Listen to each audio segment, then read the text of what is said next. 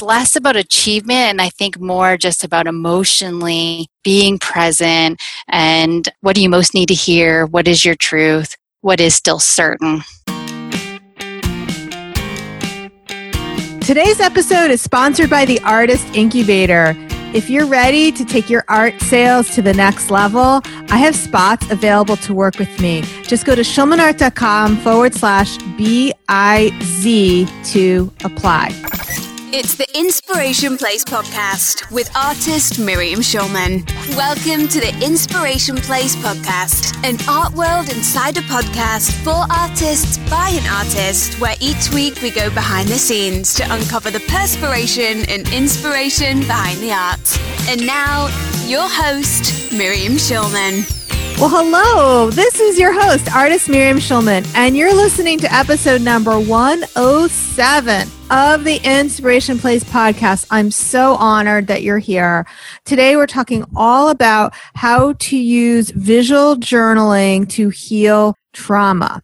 In this episode, you'll discover how using a visual journal is an effective form of therapy. We'll share an exercise you can try today to lessen your anxiety in the face of uncertainty. And finally, we'll talk about why we all need some soothing to recover from the collective trauma we've all been experiencing in 2020. Today's guest was born and raised in the state of Maine. She worked as a licensed clinical social worker in private practice and the Army National Guard. She specializes in trauma treatment. Her art journaling has coincided with her 20-year career in social work, the love of art becoming a therapeutic, creative outlet and passion. She returned to college, enrolling in art courses following her time on active duty in the U.S. Air Force. She has published artwork in several Stampington and Company's nationwide magazines from 2012 to 2019, published in Studio Visit, and art journal pages shown throughout the state of Maine art galleries. In her journals, the words, paint, and ink spill across the pages with no conscious plan or desired outcome. Nothing off limits. The work is intuitive and often incorporates themes of women and the pursuit of freedom. Our guest recently co-authored a visual workbook, The Story of Tatnuk and You, for young adult trauma survivors. The book was created for trauma survivors to know that they are not alone. There is hope, and provide tools and resources to help guide them along the path of healing. Please welcome to the Inspiration Place, Amber Walker. Well, hello, Amber. Welcome to the show. Hello, Miriam. Thank you for inviting me. I appreciate it. Well, it's so good to see you again, even though it's not exactly in person. Right. We can pretend. We can. So Amber and I know each other from the thing called real life, which I desperately miss right now. Me too. The days when we used to socialize not over Zoom. Right. So Amber and I actually met in New Mexico. Wait a minute, you were with me on the horse ride. Yes. I wondered if you were going to bring that up. Wait, we've got to talk about this. Okay. All right. So why don't you tell everybody what this whole retreat was about that you and I both ended up on, and then we'll talk about the horses. Well, I think the retreat was called The Call of the Wild, which is interesting that we ended up on the horses on the retreat, because I don't recall being part of the plan for the retreat. No. Right? It was all art. Right. Yeah, Flora Bowley and Orly Avenary, and we were attending all these different workshops. But then we had this opportunity at Georgia O'Keeffe Ranch to ride horses. I'm not sure why we signed up for that. I'm not either. No, because all I remember was being traumatized in the 4th grade when my mother sent me to Girl Scout camp, and I was allergic to hay. The horse bit me.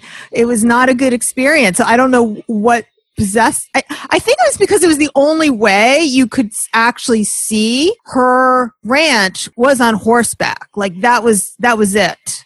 Oh, that's coming back to me now. I think you're right. I think, yes, because you couldn't actually get into her house, but you could see it from that horse trail that we went on. Yes, and I think that's what enticed us to sign up. Also, I had heard the cowboys were cute. And they were. Were they? I can't remember. You can't remember that? Because it was like really, I was just in a state, speaking about trauma. I mean, I wouldn't put this in the same category of what we're going to be talking about. But I was terrified to get up on that horse. They were a lot bigger than I remembered, realized, or considered. Me too. I actually did ride horses as a kid, so I thought, oh, this is a piece of cake. I can do this. The horses were much taller and much faster than I remember. Right? Because I think that even though I had the Girl Scout experience, I think what I really remembered is like when I was 5, going to like these pony ride birthday parties. You know, like where you have these little tiny horses, like which really aren't horses because they're ponies. So I thought we were going on a pony ride. I didn't know it was like this ginormous horse. You had to actually climb up on, now anybody who's ridden horses are probably laughing at us. Like you had to climb up on a ladder to get up onto the horse. Yes, that's what concerned me right away. Exactly, right. That and the other concern I had was the English gal. Yes. Remember that? Like she was. Yes, there was 2 of them. Yes. And they knew how to ride very well and they wanted to trot. Do you remember that? I do remember that because we did trot. It was a little bit painful. It was terrifying. I know that too. I do have to say the hardest part though was like that first 15 feet out of, I'm going to embarrass myself. Is it called a corral? You know, out of the, okay, maybe it's not called. I'm not sure, right? Neither one of us know. So where the horses are kept. That sounds good. Yeah, okay, right. It sounds real professional. To get from the corral to the horse trail, you had to go down into a little gully and then back up again. And the rest of it, it was like flat because we were, even though you're surrounded by these magnificent mountains, you're really in a valley the whole time, I think, right? I think so. Or it's were you funny. scared? That part's fuzzy. Yeah, that part's fuzzy. I just remember the trotting was terrifying. I thought, trotting, that doesn't sound... So that's the part that stands out into my mind. We were both like, what? Trotting? Well, okay. No, the scariest part for me was that initial, like, well, I'm just like going to eat the money at this point because there's no way I'm getting on this horse, you know, like, okay, I'm out of here. But I think it was the best part of the trip. I do too. It's funny because that's what I recall the most when I think of it. Right? So like, I don't remember any art that I learned. We had was it 4 days of art? I think so. Yeah. So I had the pleasure, Amber, we were like sitting next to each other. Is that right? How we... Yeah, we were roommates, right? And then No. I thought we were. No. No, my roommate didn't talk to me the whole time. It was like really embarrassing. Oh, God. We were just like, I really wanted a single. Like I would have paid extra for that, and I was just stuck with somebody I didn't know, and it was not as friendly as you. Let's put it that way. Or maybe I wasn't friendly. Who knows what happened there? You know, since we always think it's the other person. It's always us. Right. Well, that shows you how much we hung out together that I thought you were my roommate. Right? Right. Well, I remember sketching the cacti with you. Yes. Yeah. We took some photographs of each other. Do you remember that? I we had do. To make poses. Yeah. Well, I didn't before until you just mentioned it, but yes, I do remember now. Right. Yeah, that was fun. And then I just want to let everyone know the reason we're still in touch is Amber publishes articles in Art Journal magazine, which is the Stampington publication. And I had my articles published, and I think we were published in the same magazine issues too. That was kind of fun. Yeah, I think I saw your article from the retreat, right? You made one of your art pieces into a book, and it was in the Art Journaling magazine. I did. So what happened was, I'm hoping this is interesting to the listeners because we're talking about it regardless. Okay. So the first 2 days, we made this giant mandala on a full sheet of watercolor paper. And that was the course we did with Flora Boley and her BFF, whose name I can't, do you remember her name? Is Vita something? Yeah, these are all made up names, by the way. So like everyone picks a stage name, I think, in the art world, except for me. This is my real name. Is that your real name too? Amber's my real name. On the way to the retreat, the woman I was sharing a car with, we were discussing, I'm not going to say that out loud, what we thought of the made-up names, Lily and Flora and this and that. And somebody who had never known about it was like, anyway, you know how you come up with what your hooker name is going to be? Like the street name plus a flower plus... Right. Right. Exactly. It's kind of like that. Like, well, my name is Rose Bromley. The first 2 days were lovely. I had fun. I didn't think I'd be able to get that huge sheet of watercolor back on the plane again from New Mexico to New York. So on day number 3, you weren't with me on day 3, right? You did a different course? I did, yep. I went with Orly's course. Okay. So I thought I was going to be taught how to embroider. It was like some sort of embroidery course. No. They just said, here's the supplies. So I was a little frustrated in that class. So me being the rebel that I am, I turned my watercolor sheet into like an accordion art journal. And so, yeah, that's what I did with that article. That was so cool. I remember that because I remember you saying like, how am I going to get this on the plane? And you problem solved quickly and made it into a book. Well, it was solving 2 problems. My frustration with the embroidery class that I didn't want to do. So I was just going to work on my journal. So anyway, so here we are. Amber has a book, The Visual Journal. And Amber, I didn't actually know that is a social worker would be your title, or what would that? Yeah, yes. Licensed clinical social worker. I never realized that. This is like an amazing book, and it couldn't come at a more perfect time. What was your intention behind this book? The interesting thing is I felt like it came to me. Like I didn't set out to create this book to begin with. I started to have inspiration, I guess you'd say. Like this isn't actually in the book, but I did write about this on my website. And I saw this stilled train and it had graffiti on it and it had this young girl, and it really stood out to me because usually the graffiti's not very good on our trains here in Maine. But this one was spectacular, and it was this young woman and she had this yellow hat and it was slouched down over her eyes. I started to think about this idea of like healing going within inside yourself, and that the healing journey is not outside of you. And so I started thinking about this intuitive flight, internal flight. And then I started thinking about a young girl, like walking along a young girl's journey while she's healing from trauma.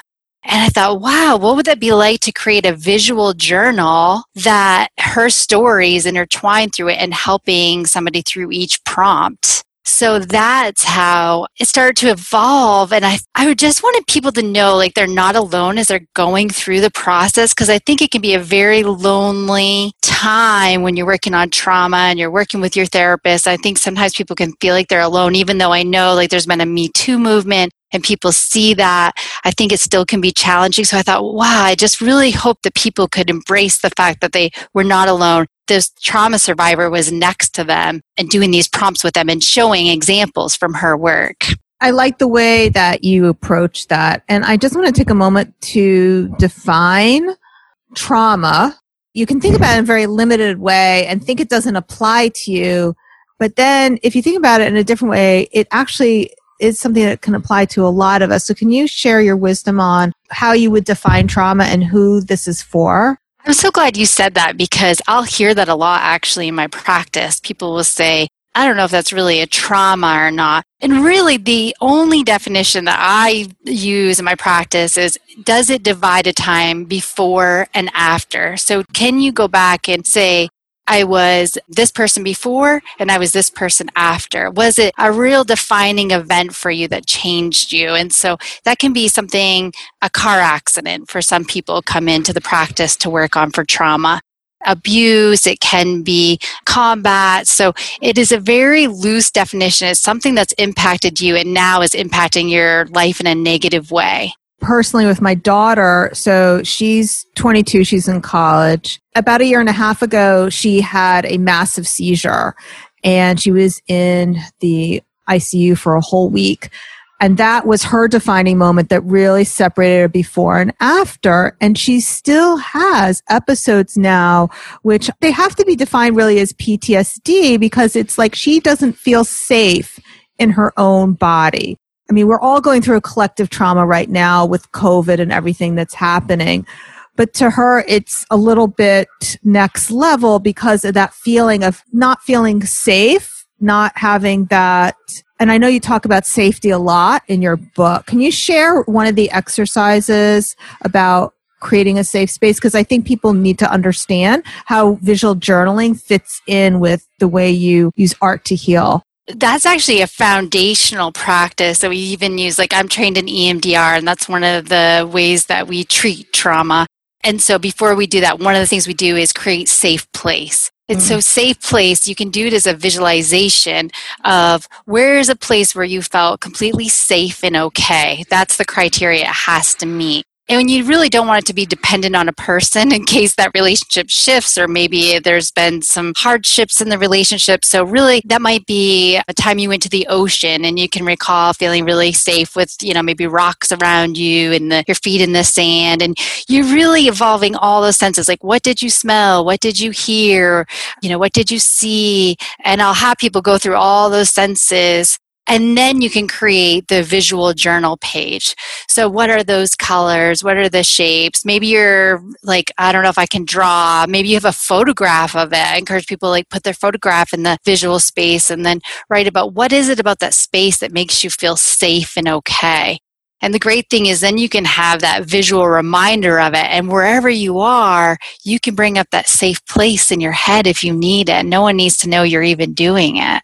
And it's different for different people. Like, it could be the mountains, could be an ocean, could be a grandmother's kitchen. It's different for everyone. And some people have said to me, well, I've never felt safe or okay anywheres.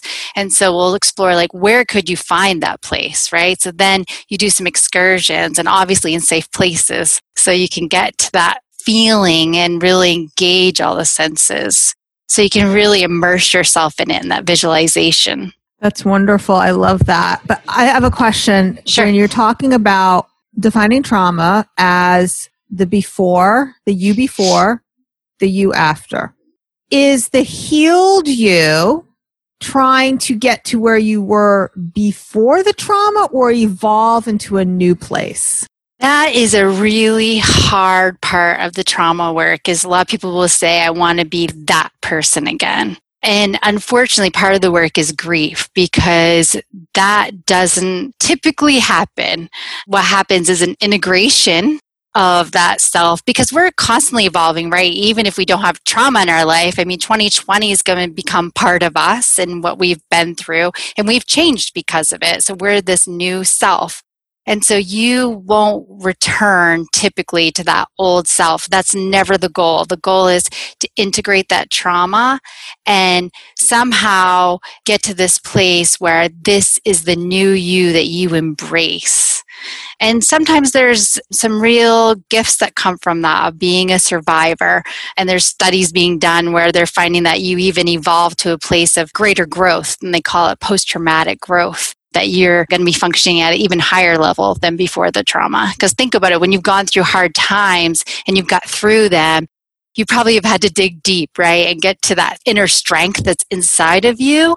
You can pull from that then. It's part of you. So yeah, the goal is not to return to the old self. Oh, that's awesome. So it's kind of like when you have a wound and your wound heals, you're going to have a scar tissue on top that's going to be harder than it was before you had that wound. Would that be right? You could use the word scar. Sometimes I think of it as it was almost like you had this map, right, that you're carrying along, and you're on this map and you're navigating it. And then all of a sudden, something takes place on the map that thrusts you in a different direction. You would not have wanted that. You've not wanted that to happen. So all of a sudden, this new map is unfolding, right? So you're making choices, and you're also integrating those old steps that you had, but creating new steps. You could use the word scar. I also use it as this warrior, right, that you've become.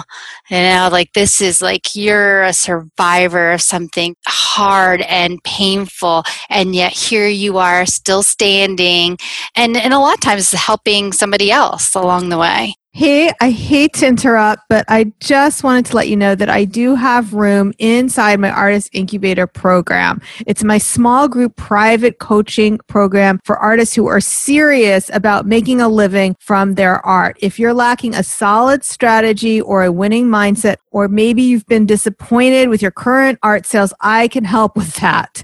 If you've been listening to this podcast and you found my tips helpful, then maybe now it's time to take the next logical step and come work with me on a deeper level. The Artist Incubator program is by invitation only, which is why I ask you to fill out an application and choose a time to talk with me. I only want artists who truly are a great fit. It's not a sales call. It is a discovery call. So go to schulmanart.com/BIZ to apply now. Now back to the show. So you mentioned how we're all going through this collective trauma. Yes. In 2020. Yes. Unbelievable. Who knew? Not me. No, none of us. I mean, I'm one of those naive people back in March. I thought it would be all blown over. And that's not because I buy into what the president says. I really did think that, flu season always ends by May. What we're all faced with right now, which has been really traumatic for all of us, is the anxiety of uncertainty. Amber, do you have an exercise that you recommend for us to lessen this anxiety that we're all facing? Because we always thought, and this is the other thing, is that sometimes I get annoyed when people say we're living in uncertain times. And I'm like, when has it ever been certain? We just thought it was. Right. Because in February, we thought everything was certain, but it really wasn't. We had no idea what was happening. So what would you say that now that we have this bigger awareness of how our life is uncertain and it's causing us anxiety, what do you recommend?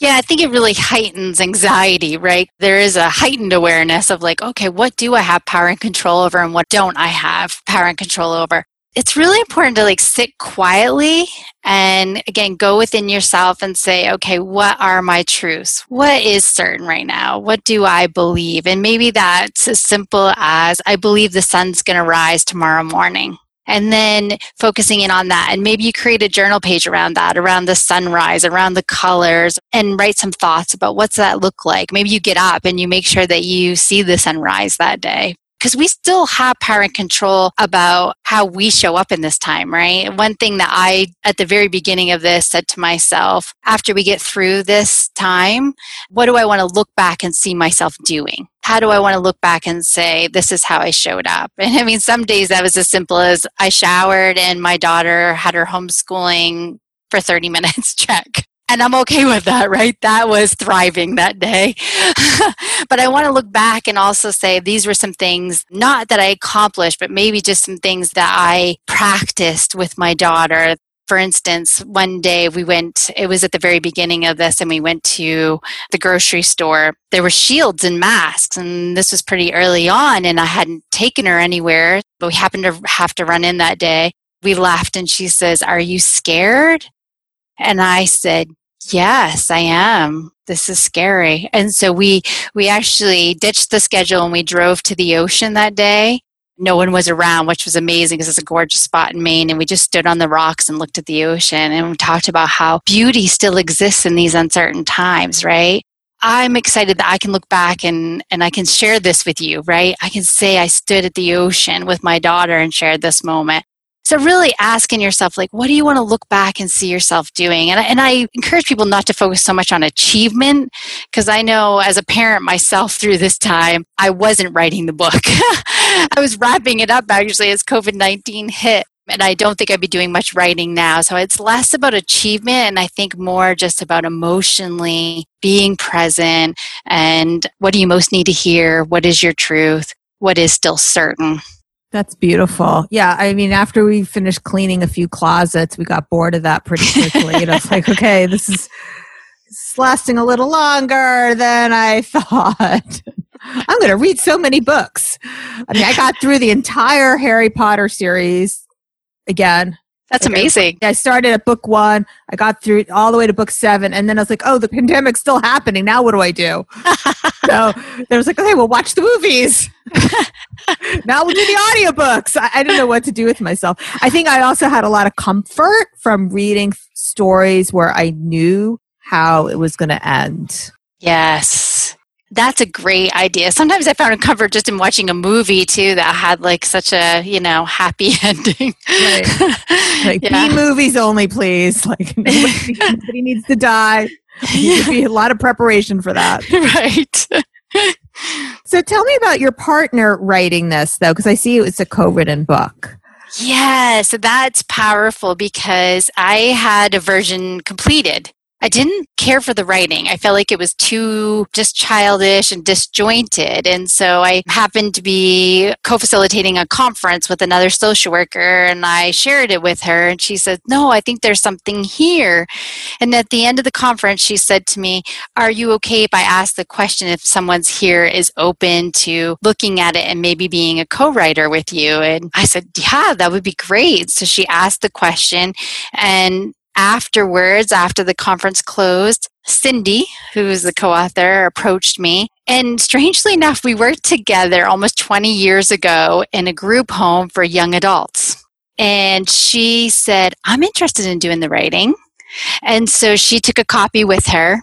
I felt like that's where Tatnook, that's the girl in the book, really got her voice, because that's where Cindy really started putting words to it that really felt like a genuine trauma survivor story and connected. And then what's interesting too, and Cindy shares some of this in her bio, that Cindy actually did some of her own trauma work when she was a teenager, and she'd done artwork through that process. So she said to me, what do you think about including my artwork in the book? I'll just send it to you, see what you think. Some of Cindy's artwork of when she was a teenager, and working on her trauma history is in the book, which I think is just so powerful. That's part of Tatnook artwork. How did you distinguish between your artwork and her artwork, or did you? Like, can you tell whose is whose? Funny, we actually didn't distinguish. So it was all Tatnook's artwork, because our whole thought was Tatnook is all these trauma survivors we've worked with over the years, because we're both, now we're both in our private practice doing trauma work. And so we've sat with countless trauma survivors. And so we really wanted Tatnook's artwork to hopefully hold a lot of those stories that we've heard and really present some of those stories. So I thought at first when she sent me the artwork, because someone even mentioned that to me, will it look like two different artists? So it won't look like Tatnook's. And it really didn't, because her artwork ended up being more through, there's really 3 sections to the book, and her artwork ended up actually being more through the trauma section. My artwork's more in like the coping strategies, the grounding, getting you ready for the work. And then hers is through that trauma section of writing the trauma if you feel comfortable, if you're in therapy and that's something that you feel comfortable doing. And then towards the end is integrating that into your story and really owning that you're a survivor and a warrior. And that's more my work again. So it made like a really interesting arc to the work. It was like it was meant to be. As cheesy as that sounds. I didn't really notice there was like an interrupt, because when I went through the book of a different style, but I find that interesting. Now, I know that you're gearing this towards young adults. Who is this book too mature for? Like, what would you put the age of being the defining that? Probably I would go as young as 15, and then if they were in therapy and the therapist looked at it, recommended it, then they could go younger than that. I think they could go as young as 13, but I wouldn't go any younger than 15 if, you're just picking it up. And I would even recommend just like a parent flipping through it to see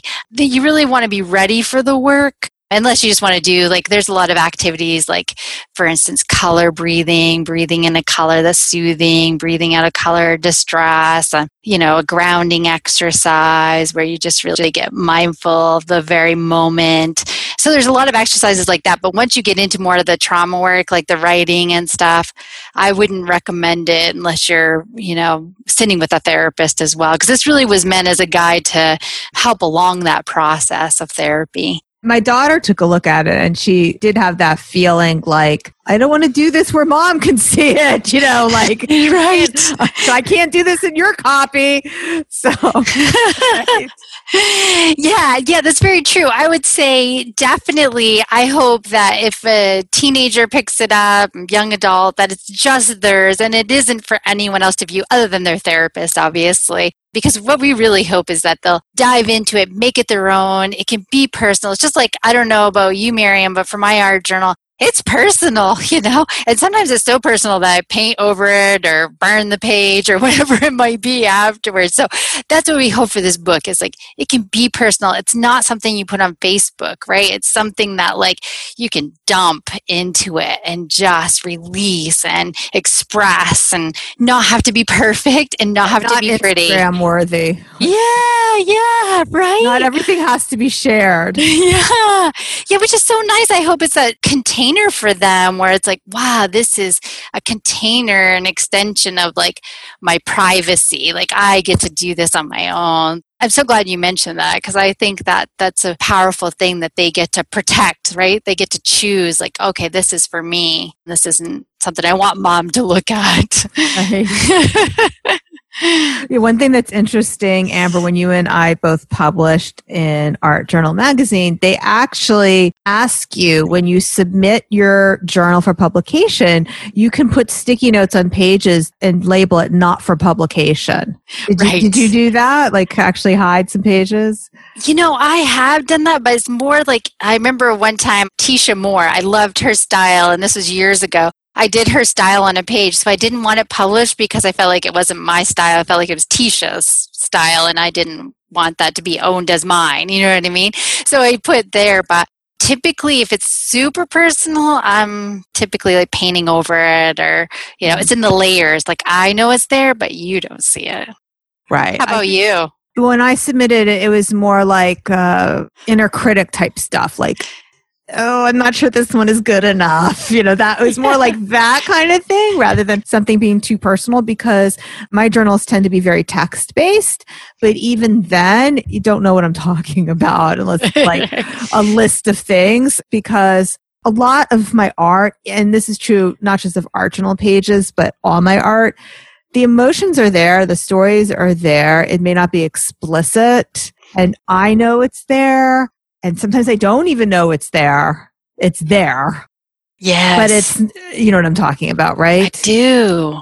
I've seen that even going, I don't know about you, but looking back at a page and it's like, whoa, I didn't even see that until after. So it was like in there, but it wasn't intentional. It wasn't something that I even was conscious of in the moment or even at that time. But I could flip back and go, oh, that's right. Yeah. And somebody who's a trained art historian who's used to looking at symbolism in art might be able to tease some things out. I had this experience where I think going a year ago, I went to Israel. It makes it sound like I'm such a world traveler, which I guess I am because I went to New Mexico with you. Right. Right. So anyway, I was in Israel and the trip was all Judaism trip, but there was this one day we had a free day. I said, let's go to an art gallery and I grabbed some friends.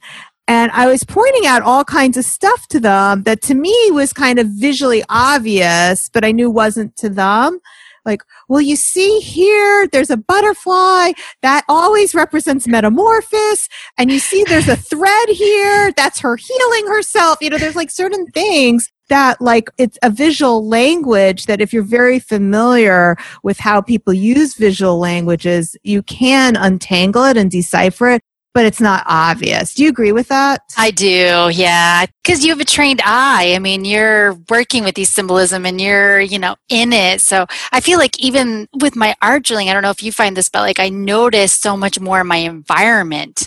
So I can see why you'd pick up like symbolism and things like that, like things that I probably would have never have noticed before art journaling. Like I remember I was actually active duty. I was sitting in a conference and we're all in our uniforms and there was like blue shining in the glass, like blue shining through our glasses and I couldn't figure out why. And I really wanted to capture a picture, but that would be very odd for me to like take out my camera with all of us sitting in uniform, taking pictures of the glass. But I don't think I would have noticed that without my practice. So I think it gives you this other way of seeing your world, right? And seeing artwork. I know that a lot of my students, and now I'm talking not just about art journaling, but like my watercolor students, once they get into the practice of working in this visual medium, they start to see the world a little bit differently. That's not just blue, but what shade of blue is that? And how would how's that blue make me feel? And the light on things. So it really awakens your senses. We talk about the before and the after trauma. There's also the before and after I don't know what to call it, the art enlightenment. Yes. Right. Your artistic awakening, so to speak. Yes. Do you agree with that too? I do. I don't feel like I notice things in my environment like I have since my art practice. And everything becomes like fodder for the art journal. I remember I was in a parking lot once and I was with a friend and I happened to see it was like this, I don't know, it was like this circle paper cutout thing. And I was like, oh, and I like just dove for it. And they're like, oh my word, you almost got hit by a car. I'm like, oh, I didn't even notice the car, but I noticed the circle thing that I'm going to use with my spray paint. So you got to be cautious about that. Amber, that brings me to a great question. What brought you first to art journaling or art? This is what is so strange about Cindy coming forward, the co-author, because that's where my art journey began. It was Sabrina Ward Harrison's Spilling Open book. I was doing therapy with teenage girls and I was doing group work with them. I didn't want it to be the same like talk session after talk session. So I thought, wow, what could I do for some art? So I looked out there to see, and she had just published her Spilling Open book. And I was like, this is amazing. And so I started this. It was a 6-week group, and it was Every Girl's a Princess. It was based on this poem she had in her Spilling Open book. And we did it a lot. Like we did these art journal pages around like them owning their worth and their value and seeing their worth and their value. And so I fell in love with the artwork. At times I'm like, oh yeah, right, I'm running a group, right? Like don't get too into your art. But it spilled over. That's when scrapbooking was like had an explosion. I don't know if you remember that at times. I was like in the scrapbooking aisles, buying supplies and running home and throwing it in a journal. And I've never looked back. I've kept an art journal since that time. I think it was like 2000, 2001 maybe is when. Wow. Because it was right when her book came out. Yeah. Wow. Yeah. By the way, Amber beats me then. Maybe before I started art journaling. I used to see people doing it. I didn't get it because I'm all about art sales and art business and how can I monetize this? And this is something you do just for you, until I realized, oh, the reason you do it is because it's just for you. Yeah. I get that question. I get people to ask me like, why do you do it? And sometimes I have to ask myself that because it's not a moneymaker. Like it's not something I have like put out there to like have a business, but it's been incredibly therapeutic. Oh, for sure. And my daughter keeps an art journal. She has a very different way of journaling than you or I. It's very much text-based, no paint. And she uses washi tape and makes like very elaborate patterns with it. Like, oh, cool. Yeah, so it's almost like a collage of washi, and she uses it in her day planner. She basically covers over pages she doesn't need anymore. It's interesting what she does, but she just finds kind of the repetition of the taping very soothing to her, and then creating these patterns. I haven't really fully asked her like that process because I know it's so personal that I feel to ask her too many questions might be intrusive. Maybe it's not. Maybe it's me not being interested enough in my child. Who knows? But that's part of what I love about when I do teach art journaling groups is seeing how you can even give the same instructions, right, to everybody in the room, but everybody, it's like it's their fingerprint, right? Oh, yeah. Page is going to look different, and I love watching how people put their own spin and what their therapeutic process is. So it's exciting to hear that your daughter's found that for herself. She's found that niche for herself. Like that's therapeutic for her. Yeah, and she doesn't want to touch any of the kind of art that I do because that's what mom does. Yes. Right? Right. Yeah. Does your daughter do any kind of journaling? How old is Lily, your daughter? I actually have 2 daughters. My older daughter, she does a ton of it, and it's beautiful, and she doesn't put it out there at all. Lily, she's 9. She is so funny you asked me that because yesterday she says, can you show me how to do eyes? And so we were like doing eyes and she couldn't wait. She's like, I've always wanted to make red hair like Ginny from Harry Potter. Right?